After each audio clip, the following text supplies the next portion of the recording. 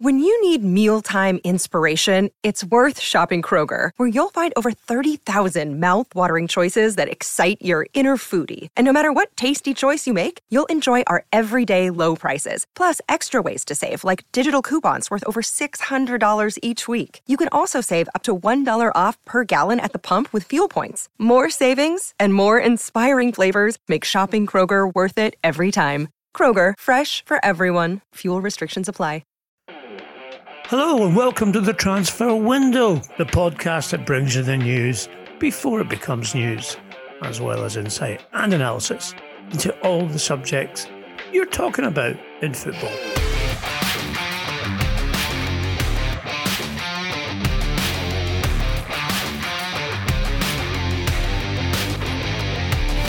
I'm Ian McGarry, and with me as usual is Duncan Castles. Packed pod for you today. We'll be rounding up the January window throughout, but we're going to start with Manchester United, and problems are mounting for the Old Trafford club with regards to player behaviour, player mood and tone, as well as problems in the administrative part of the club. Duncan, Aaron Wan-Bissaka has been a little bit of a mystery this season.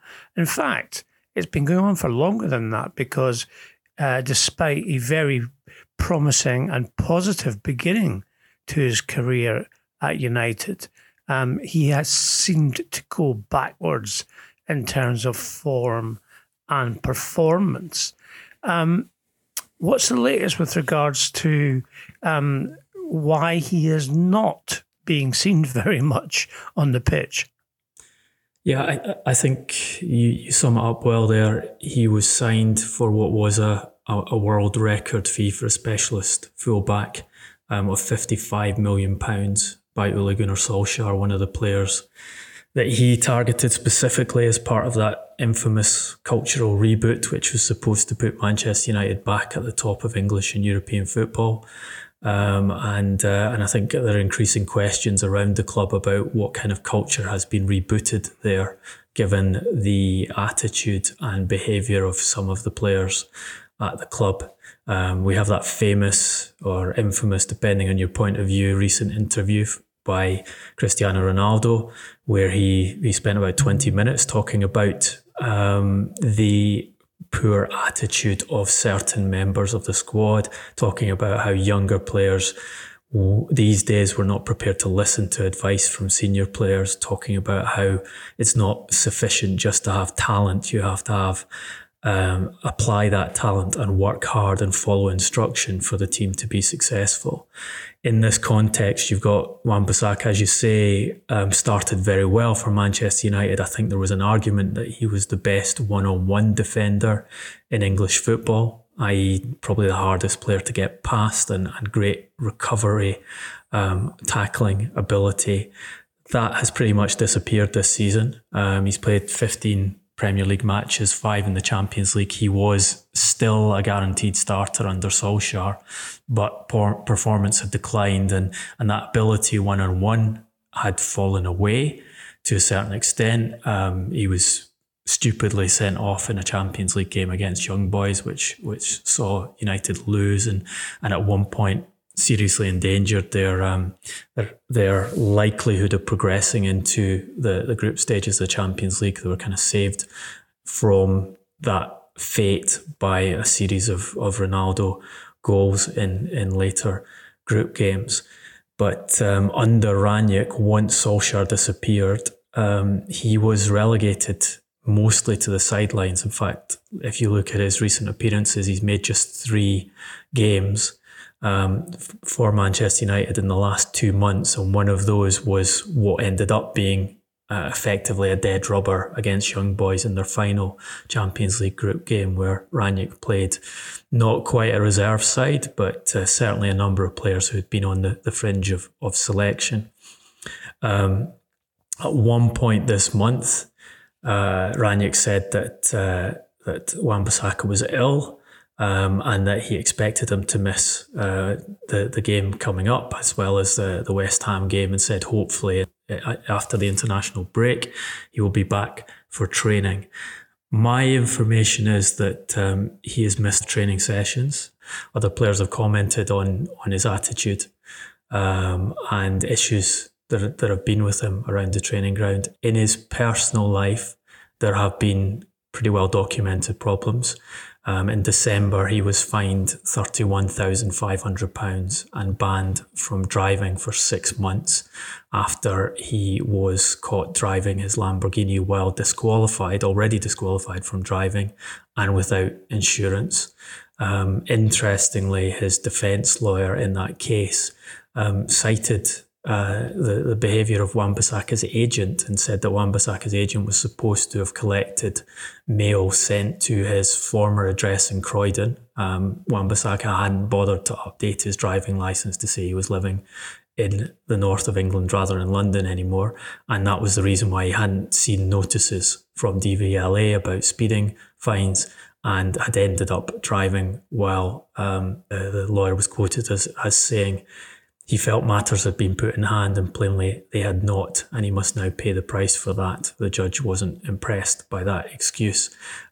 Information I have is there are a number of issues around Wan-Bissaka, and it's another problem that's added to quite a substantial list of issues that whoever coaches the club next season, and remember we told you on the podcast that the Glazers had instructed Richard Arnold to actively start searching for a replacement manager because they'd not been impressed by the change in performance since Rangnick came in to take charge of the club from Solskjaer. It's going to be another problem in what is a fractious, difficult squad for the next manager to solve. And of course, you have that well-publicised problem now that they're without one of their best young talents, Mason Greenwood, because he's been arrested and charged and bailed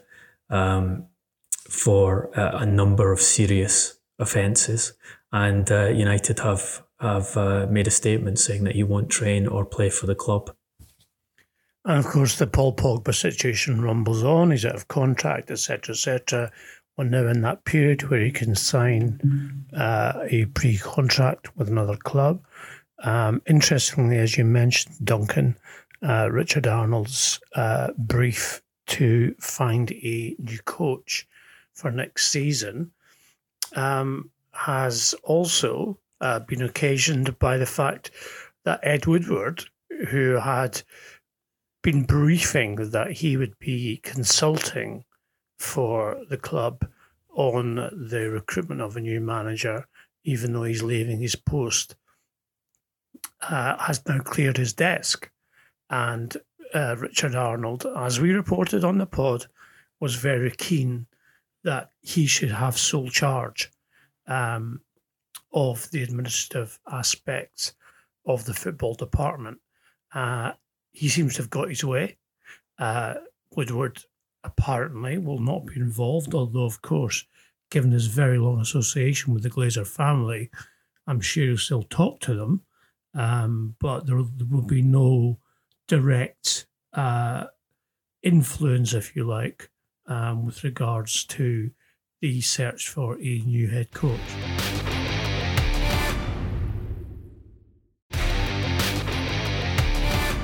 Another club who are weighing up options, if you want to put it that way, is Liverpool.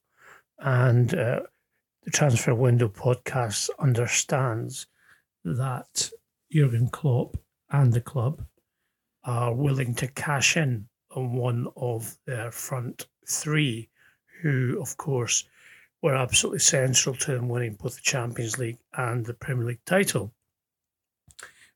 They're doing this for two reasons. One, because the three players, Salah, Firmino and Sadio Mane, are coming to a stage in their career where their value will only decrease because of their age, but also because Salah is the only one who is now performing at a level consistently that can justify the kind of contract that he and his representatives are asking for.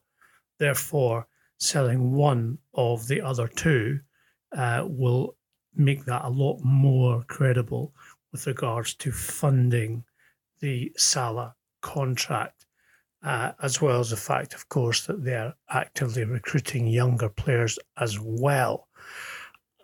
I guess we're not surprised by this, Duncan, are we? Because it does make logical sense. Well, we've been talking about Liverpool being open to selling at least one, if not more, of that forward three for well over a year now. I think the difference here is your information is they're now actively marketing two of the players. Now they have Diogo Jota well established in the lineup, and now that they've recruited Luis Diaz from Porto, story we talked about a lot of the background detail of in the last podcast, how they beat Tottenham Hotspur, who were infuriated by losing the player to Liverpool, and also beat Barcelona to that signature. I think that strengthens their hand in that it puts pressure on Sadio Mane and Roberto Firmino. It weakens those two players' negotiating position in terms of trying to get a renewal should they not find a club that they want to go to. And it probably helps them with Salah as well, in that they now have Jota there, Luis Diaz, who they expect to do well and to be able to play comfortably off that left wing position that Mane usually holds. The fact that they have two younger, high quality forwards in should help them with the negotiations with Salah, who's shifted from a position of actively exploring the Spanish market in particular, hoping for a move to Real Madrid and Barcelona, to one of, I want to stay at Liverpool, but they need to pay me the money I'm worth, and has been pressuring the club to give him the biggest contract in their history. So I think we say this a lot with Liverpool. They are strategic in their dealings, and I think they've been quite clever about this window. The one area where they lost out was that late attempt to take Fabio Carvalho from Fulham. There are mixed messages about this one. What is clear is that they only agreed a transfer fee with Fulham on deadline day.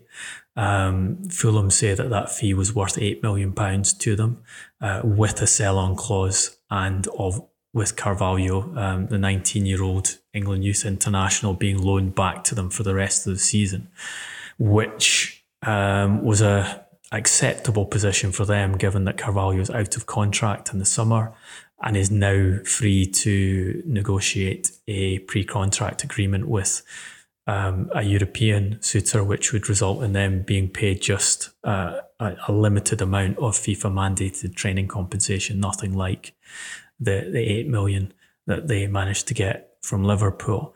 One version of events I've heard is that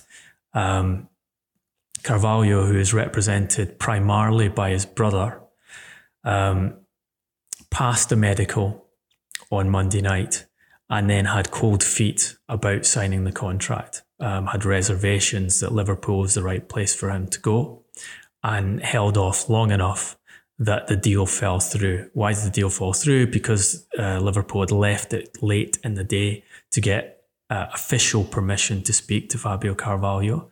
He had to take his medical rapidly. They had to agree a contract for him to go to Liverpool, and they also had to do the paperwork on him being loaned back to Fulham. And unlike Premier League transfers, there was no deal sheet. There's no ability to extend for a couple of hours to complete a deal as long as you have agreement with the principals in place on Football League transfers. So everything had to be done by the 11 p.m. deadline. It wasn't. It fell through.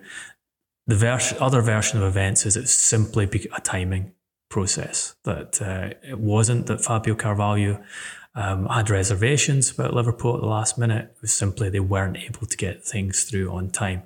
What I can tell you, and this is broadly known in the football world, is that his representation has been problematic. His brother has gone round a number of the top agents in world football to say to them, I want to partner with you on finding a club for Fabio, and agreed verbally with some of those individuals that they would have that partnership going forward, and then gone and talked to another agent subsequently.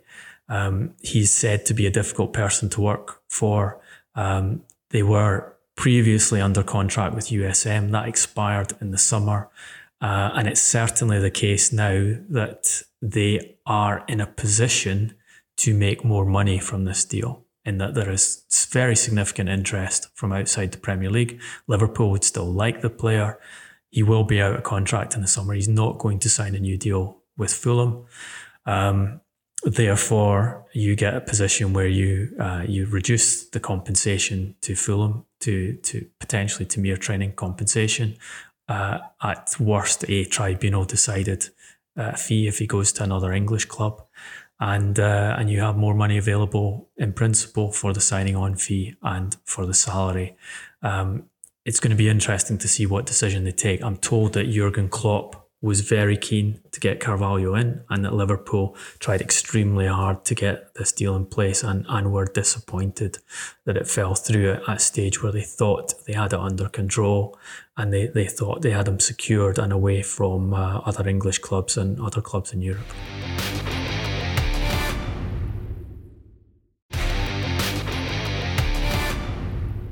You mentioned Luis Diaz, obviously, there, Duncan. Antonio Conte was reportedly extremely angry that Spurs lost out, because he himself had done quite a lot of persuading and courting of the player. Now, we know that Conte is not the most easy of managers when it comes to recruitment and the board and chairman, etc. And indeed, that's why he lost his job at Chelsea, because his demands were deemed as too recalcitrant and also very aggressive. And why he exited Juventus before he went to Chelsea. Exactly, yeah. It's a strange one. I mean, look, the guy obviously is a proven winner, but he's also trouble. Yeah, and clubs are aware of that. And I had conversations when Conte was waiting for a new job with people, high up people in football, saying Conte is going to find it difficult to get the dimension of club he is looking for. He wants to win the Champions League. He wants to prove himself as one of the top coaches in world football, because people know how tough he is on the players and how tough he is on the clubs. And I think that's one of the reasons he ended up at Tottenham. He turned them down last summer and wasn't prepared to get involved in that, thought he could get a superior platform to work from.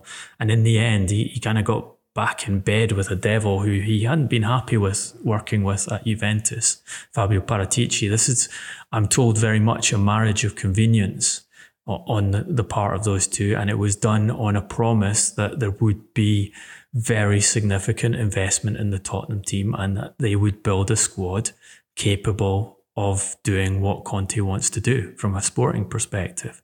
Now, they have not done that. That's clear. And they had a really quite extraordinary window in many ways.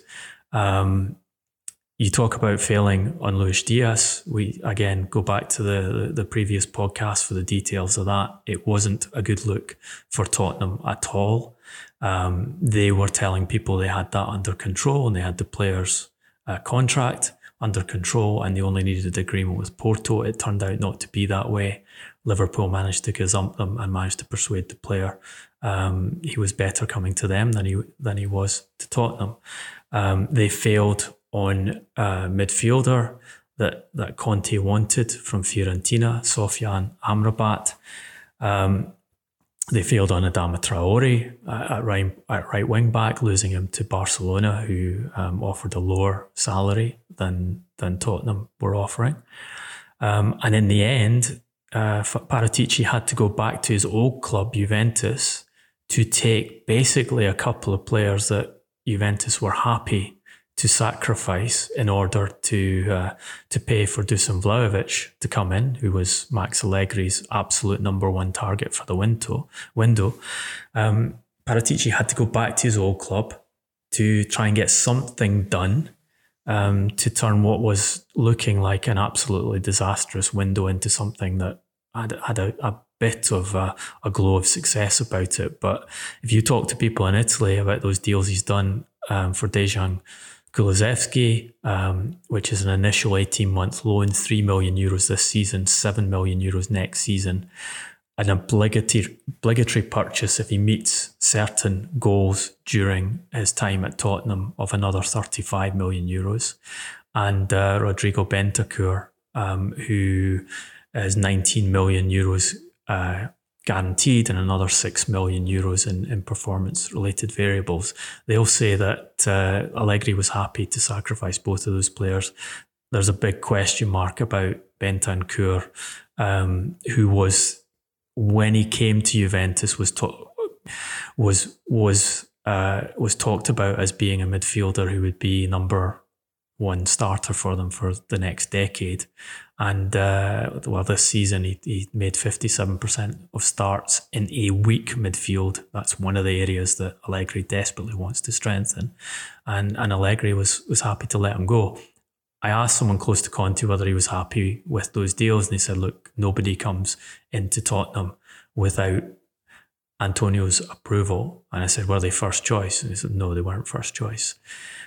Look, add to that what else they've been doing. So even the pursuit of Adama Traore as a right wing back, they signed a right wing back in the summer, Emerson Royal, for substantial money, and are already looking to replace him in the first team.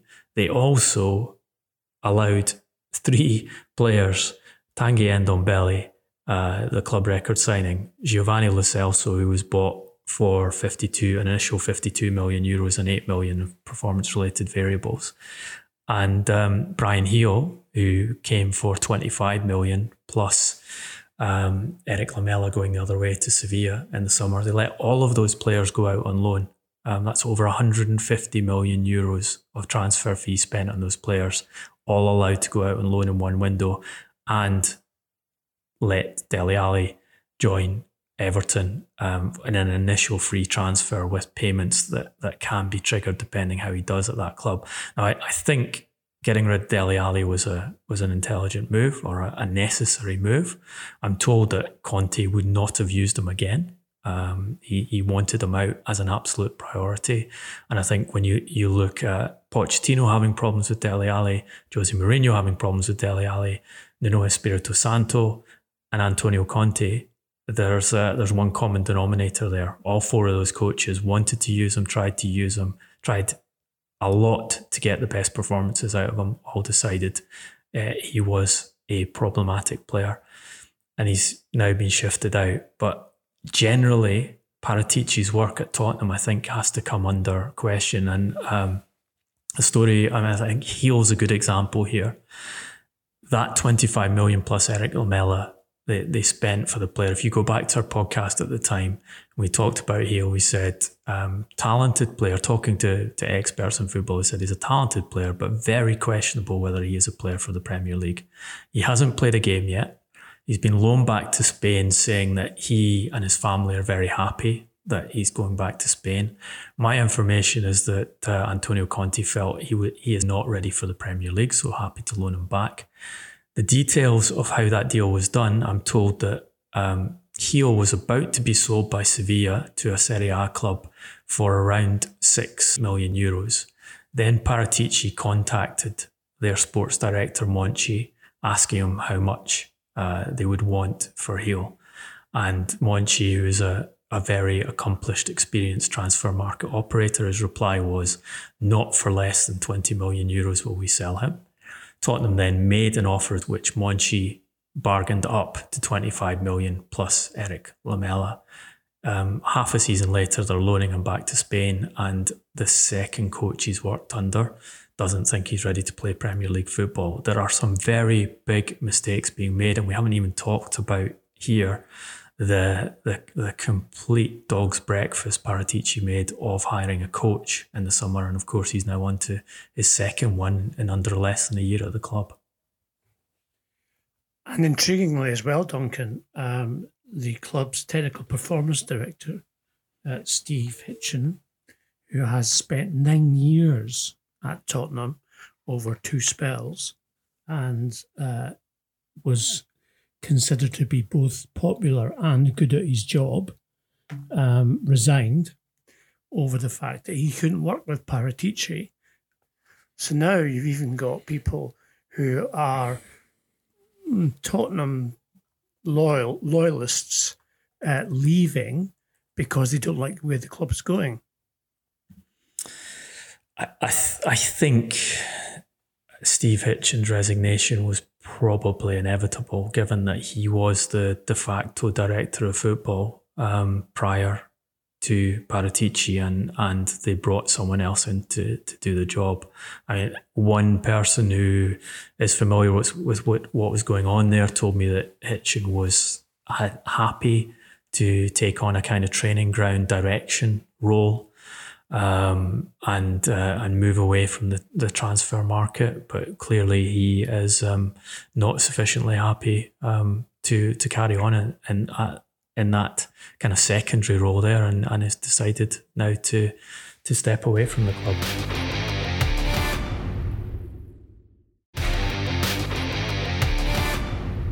Rounding up the big spenders in the window, Newcastle United were the biggest gross spenders, with Eddie Howe splashing out around £92 million in new players. Strangely, the players that he's brought in, for some people, do not appear to be of the value that Newcastle have paid. Of course, we reported on the Transfer Window podcast that the new owners had made a decision not to be extravagant in the January window, but then panicked because of the club's position in the Premier League. And so have invested heavily in the hope that they will maintain their Premier League status. Duncan, do you think there's a little bit of kind of confusion or strangeness about the targets that Eddie Howe has authorised and gone for? Well, the targets that Eddie Howe has authorised and gone for are way stretched beyond the ones they actually got. We've talked about this on a number of occasions. Unfortunately, our predictions proved to be correct. They went in with an inexperienced team of transfer specialists. They had Amanda Staveley as the chief negotiator, who had never done this before in the context of signing football players. They have made a lot of mistakes that they were advised by people close to them to avoid making. Obviously, they had to respond to the situation they got themselves in. Obviously, they needed to spend a lot more money and bring more players in than they had hoped to have to do when they took over the club several months ago. So you can't blame them for responding to that situation with the greatest asset they've got, which is Saudi Arabia's sovereign wealth fund and the money they're prepared to put into the club. What you can question is whether they did it in the most efficient manner and whether they did it with the best people available to them. In my view, they did not do either. I can tell you they had the opportunity to have one of Europe's top sports directors working for them on a effectively on a contingency basis. He would just look after this window for a one-off fee. And I'm told that fee would have been returnable had they been relegated from the Premier League at the end of the season. In my view, it was a superb opportunity to get expertise in. They decided to stick with Steve Nickson, who is not a bad recruitment professional, but had never worked at this end of the market before. And to bring in Nicky Hammond as a short-term advisor to help them with that. They also used Eddie Howe, Eddie Howe's nephew, I understand, was brought on board to assist in the process. Eddie Howe was forced to put a lot more effort into recruitment than he would normally have wanted to, given a scenario where they have to get that team performing or they do go down. It doesn't matter who you buy in the window. If Eddie Howe can't get the results on the pitch, they go down regardless. Then you can look at the players they've got. This is a team that has struggled to score goals and has won just 2 games all season. In terms of attacking players, what they've bought is Chris Wood, paying a Premier League record fee for a 30-year-old, activating the release clause from Burnley for someone who has not been a prolific goal scorer recently. And if you listen to the Newcastle explanation of that, it was partly done because they had a shortage of players going into a particular game and he was immediately accessible to them because of that release clause. They tried on deadline day to get Ugo Ekitike in from Rennes, a player they'd made a bid for earlier in the window. The president of the French club had essentially said after that bid what his asking price for the player would be. They left it to the last day to meet that asking price. The bid was accepted, only for the player to say, no, I'm not sure this is the right time for me to come to English football. He's playing his first full season of football in France. I'm told Ekitike's parents advised him it wasn't the right step for him in his career, and I think that in itself is a major mistake, to get to the last day of the window and to put that kind of money down for a player who's only 19 years old and wouldn't have been a guaranteed immediate success in the Premier League. Very talented. I can understand why they were looking at him, but I don't know if he was going to be the immediate answer for them in terms of staying up, and then still failed to get him because they didn't have the player on board in advance. We saw that happening with other attempted purchases, such as Diego Carlos, an offer going into Sevilla before they had got Carlos's acceptance to come. Their biggest spend is on Bruno Guimaraes, an initial 42.5 million euros. They did find a club who was prepared to just take the money and let a player go who they think can make a long-term difference. But the brief from within the club is they're not sure he'll be able to adapt quick enough to the Premier League this season. And what they need are immediate players to come and improve things. They've certainly improved their squad. They've got better players available to them. Did they get the best possible? I don't think so. And the kind of overspending and the class of players they've gone for, Matt Targett on loan from Aston Villa, essentially taking a player who Aston Villa had replaced with a better left-back in Lucadinha from Everton. Dan Burn, I understand that the fee was £13 million plus a further £5 million of bonuses for a player who will turn 30 in May. That Dan Burn is a decent Premier League player, but he is not the top quality centre-back they were looking for to lead their defence that they talked about wanting to have in at the start of the transfer window. It's far less efficient and a far poorer end product than I think they could have achieved with better professionals running the process. What we're going to find out is if it's enough for Eddie Howe to get them out of what's going to be a very competitive relegation fight this season.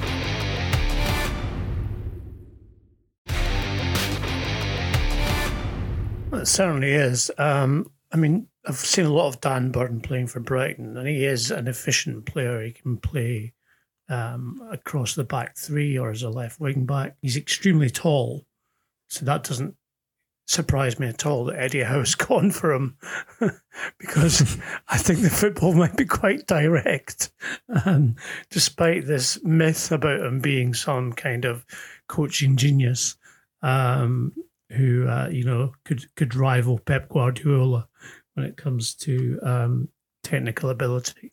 So I'm quite intrigued to see how this is going to work out.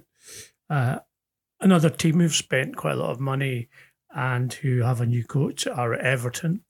Frank Lampard obviously has decided to accept that job, having turned down Newcastle United, having been out of work for a year. Strangely, his trusted lieutenant, Jody Morris, who he had with him at Derby County and at Chelsea in the 18 months he was in charge there, obviously both former Chelsea players. Jody had a lot to do with the coaching as someone who had his UEFA Pro license for 6 years, where Frank had only just started his coaching badges when they went before they went to Derby. Now, Joe Edwards has come as assistant manager. Duncan, Paul Clement, another former academy graduate in terms of coaching from Chelsea, and one who's had 3 jobs since, has been Carlo Ancelotti's assistant at both Real Madrid and Paris Saint-Germain. And Chris Jones as well are there to assist Lampard. Now, the information I have from the dressing room at Everton is that the players were relieved and pleased that Rafa Benitez had been sacked. Clearly, they had down tools and weren't playing for him anyway. And of course, Rafa Benitez is quite famous for being aloof with regards to the way he communicates and doesn't really express a lot of emotional intelligence when it comes to speaking with, encouraging and motivating players. Lampard, of course, given his playing career, demands respect and commands respect in any dressing room. And the fact that he has managed Chelsea already is another factor. However, everything's going to depend on results, because Everton is a club and a team who are struggling. Would we have said before the season started that both Newcastle United and Everton would be in danger of getting relegated? No, we wouldn't. And they've now both changed managers, invested a lot of money in the January window and the obvious, ambition to stay in the Premier League. But it's an odd situation for English football to have 2 of their biggest clubs in a situation like this. I'm not saying they're both going down, because clearly Norwich and Burnley are struggling badly and they're smaller clubs. But still, Duncan, you're looking at a situation where, there could be a real dogfight at the end of the season with regards to who stays up and who goes down.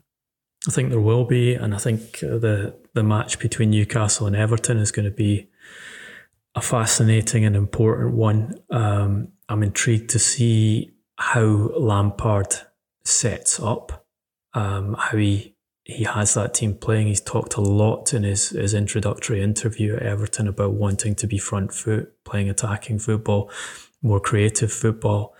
It's fascinating for me that he was a candidate and for the Newcastle United job, and reluctant about that position, and ends up taking Everton, because I think Everton is as a long-term prospect, as a medium-term prospect, a far poorer one than Newcastle United are at present. There's a good chance Newcastle end up in the Championship for the reasons we just talked about in some detail, but they certainly have the revenue behind them, and I think they will eventually learn lessons, and they will, similar to Manchester City, they will eventually get it right.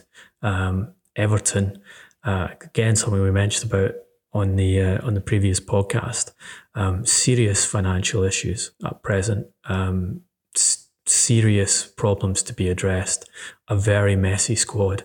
That is not an easy job to take on. I think one bonus for Lampard is that Jody Morris isn't with him.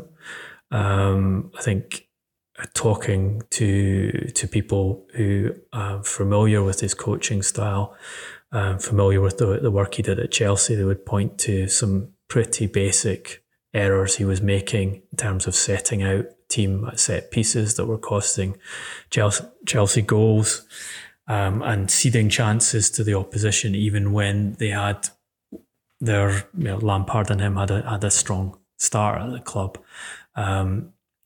Question will be whether Joe Edwards and Paul Clement are sufficient improvement on Jody Morris.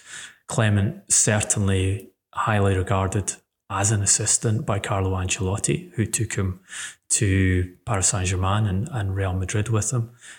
Clement didn't do well as a solo manager, but that doesn't mean he can't be an effective assistant to Lampard. I think also interesting the recruitment they made. I mean, very eye-catching, quite glamorous double signing of Dele Alli and Donny van de Beek. I think Van de Beek is something that has a lot of potential for them if Lampard can provide the platform for him. He has a huge amount to prove. Very frustrated with what's happened to him at Manchester United. Obviously would like to get back into the Manchester United first team, and he'll be playing in order to set himself up for what will potentially be a new manager coming in at Manchester United in the summer. But also, if that's impossible, playing for a move elsewhere in the summer to ensure he has a platform to get into the Netherlands team for the World Cup.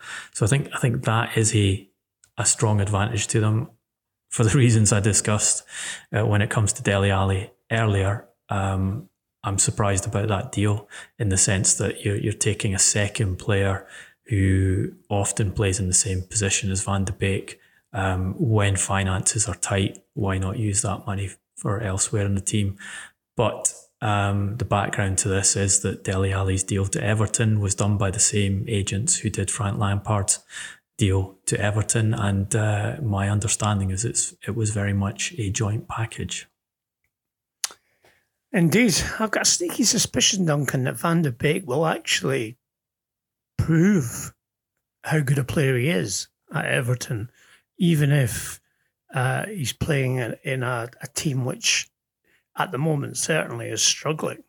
But he's got such good technical ability, which we've seen in the past, that he just never got a look in really at Manchester United. He was almost like an afterthought when he was bought by United, and now it looks like he will start. He's a kind of player that Lampard likes, admires in terms of skill and ability to pick a pass. And I as I said, time will tell, but I do have a suspicion that he will show exactly what he can do. Well, he was one of the many victims of Ole Gunnar Solskjaer's strange selection policy, which was essentially to have 11 players he preferred to have in the team and pick them game after game after game until they got injured. We should also mention Manchester City here, since we're doing a review of the window. In many ways, I think achieved one of the best financial transactions of this window, in that they sold Ferran Torres to Barcelona for a substantial transfer fee. Torres wanting to take that opportunity up to go back to Spanish football, and replaced him with Julian Alvarez, the Argentina international, who you'll remember we flagged up earlier in the window that his agent had been touring the biggest clubs in Europe, making them aware that the 21-year-old was available on a €20 million release clause. Real Madrid, one of those clubs he had talked to, and Real Madrid examined that deal before deciding it wasn't the right one for them. But City have got a player of a similar type. Interestingly, when I was talking about Alvarez with a recruitment specialist and asking where he thought he would fit, he said probably not a player for the Premier League unless it was for Pep Guardiola. He will fit that system well. He is a capable presser.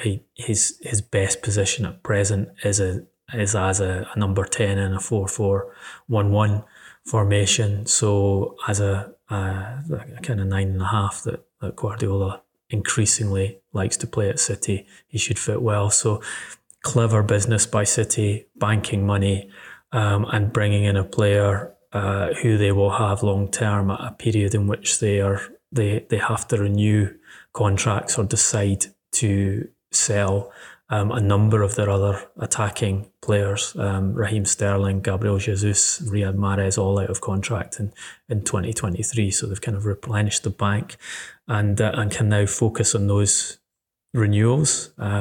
They've also retained João Cancelo, who had significant interest from other European clubs because of the way he had played at City. They've given him a new contract, which makes him one of the highest earners at the club, basically on the second tier of earning at City, and are looking to renew other players and obviously pushing on that number 9 position that they failed to fill after bidding for Harry Kane in the summer. All in all, Manchester City seem to be the most clever operators, along with Liverpool, in the transfer market. As always, we will wrap up the pod with hero and villain. Duncan, this one's very close to my heart. Your hero, please. Wim Jansen, who sadly passed away last week. Some great words from Johan Cruyff about the former Netherlands international, one of his teammates, and one of the top coaches in world football for a period. Cruyff said about Jansen, one of only 4 men in the world worth listening to when they talk about football. Famously won the title at Celtic in 1998, which I'll let you talk about, Ian, because you were a lot closer to that than I was. I met him in Japan when he came out there 3 years later to coach Urawa Reds with a friend of mine, Hans Uft. And by chance, I turned up to the initial press conference in a green and white hooped jersey, which caught Wim's eye. Called me over, asked me whether I was a Celtic fan, and we had a good chat about Scottish football. And did you lie and said you were? Of course not. Of course not. But I did get some good content from him, which I sold back to the Scottish papers. But he was a gentleman and successful in Japan as well with that Urawa Reds team. Built the foundations for a team that went on to become Japanese and Asian champions, and very sad to hear the news of his passing. Likewise, Duncan. I got to know him very well during his time at Celtic. I covered the team that season, and of course it was the infamous 10 in a row for Rangers, one which saw me get banned by Walter Smith for my coverage. Always a man of good judgment, Walter Smith. Oh no, we became very good friends after that. But I'm going to just give 2 quick anecdotes about Wim. The first one is, would you believe we shared the same hairdresser? And fortunately not the same hairstyle.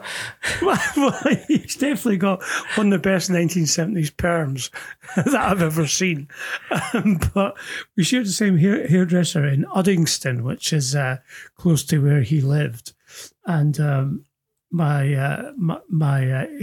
hairstylist told me that Wim had been in the day before and he'd given him a trim. Wim wasn't one for obviously getting the full short back and sides. And when he'd finished, he had sort of blow dried Wim's hair and then did the whole mirror thing.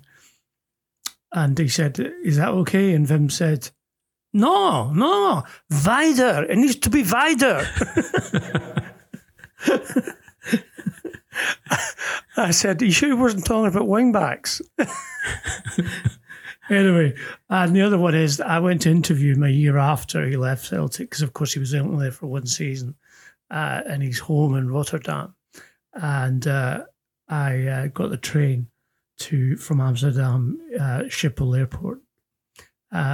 And he absolutely insisted in coming and picking me up from the train station and took me to his house where his wife prepared lunch for us.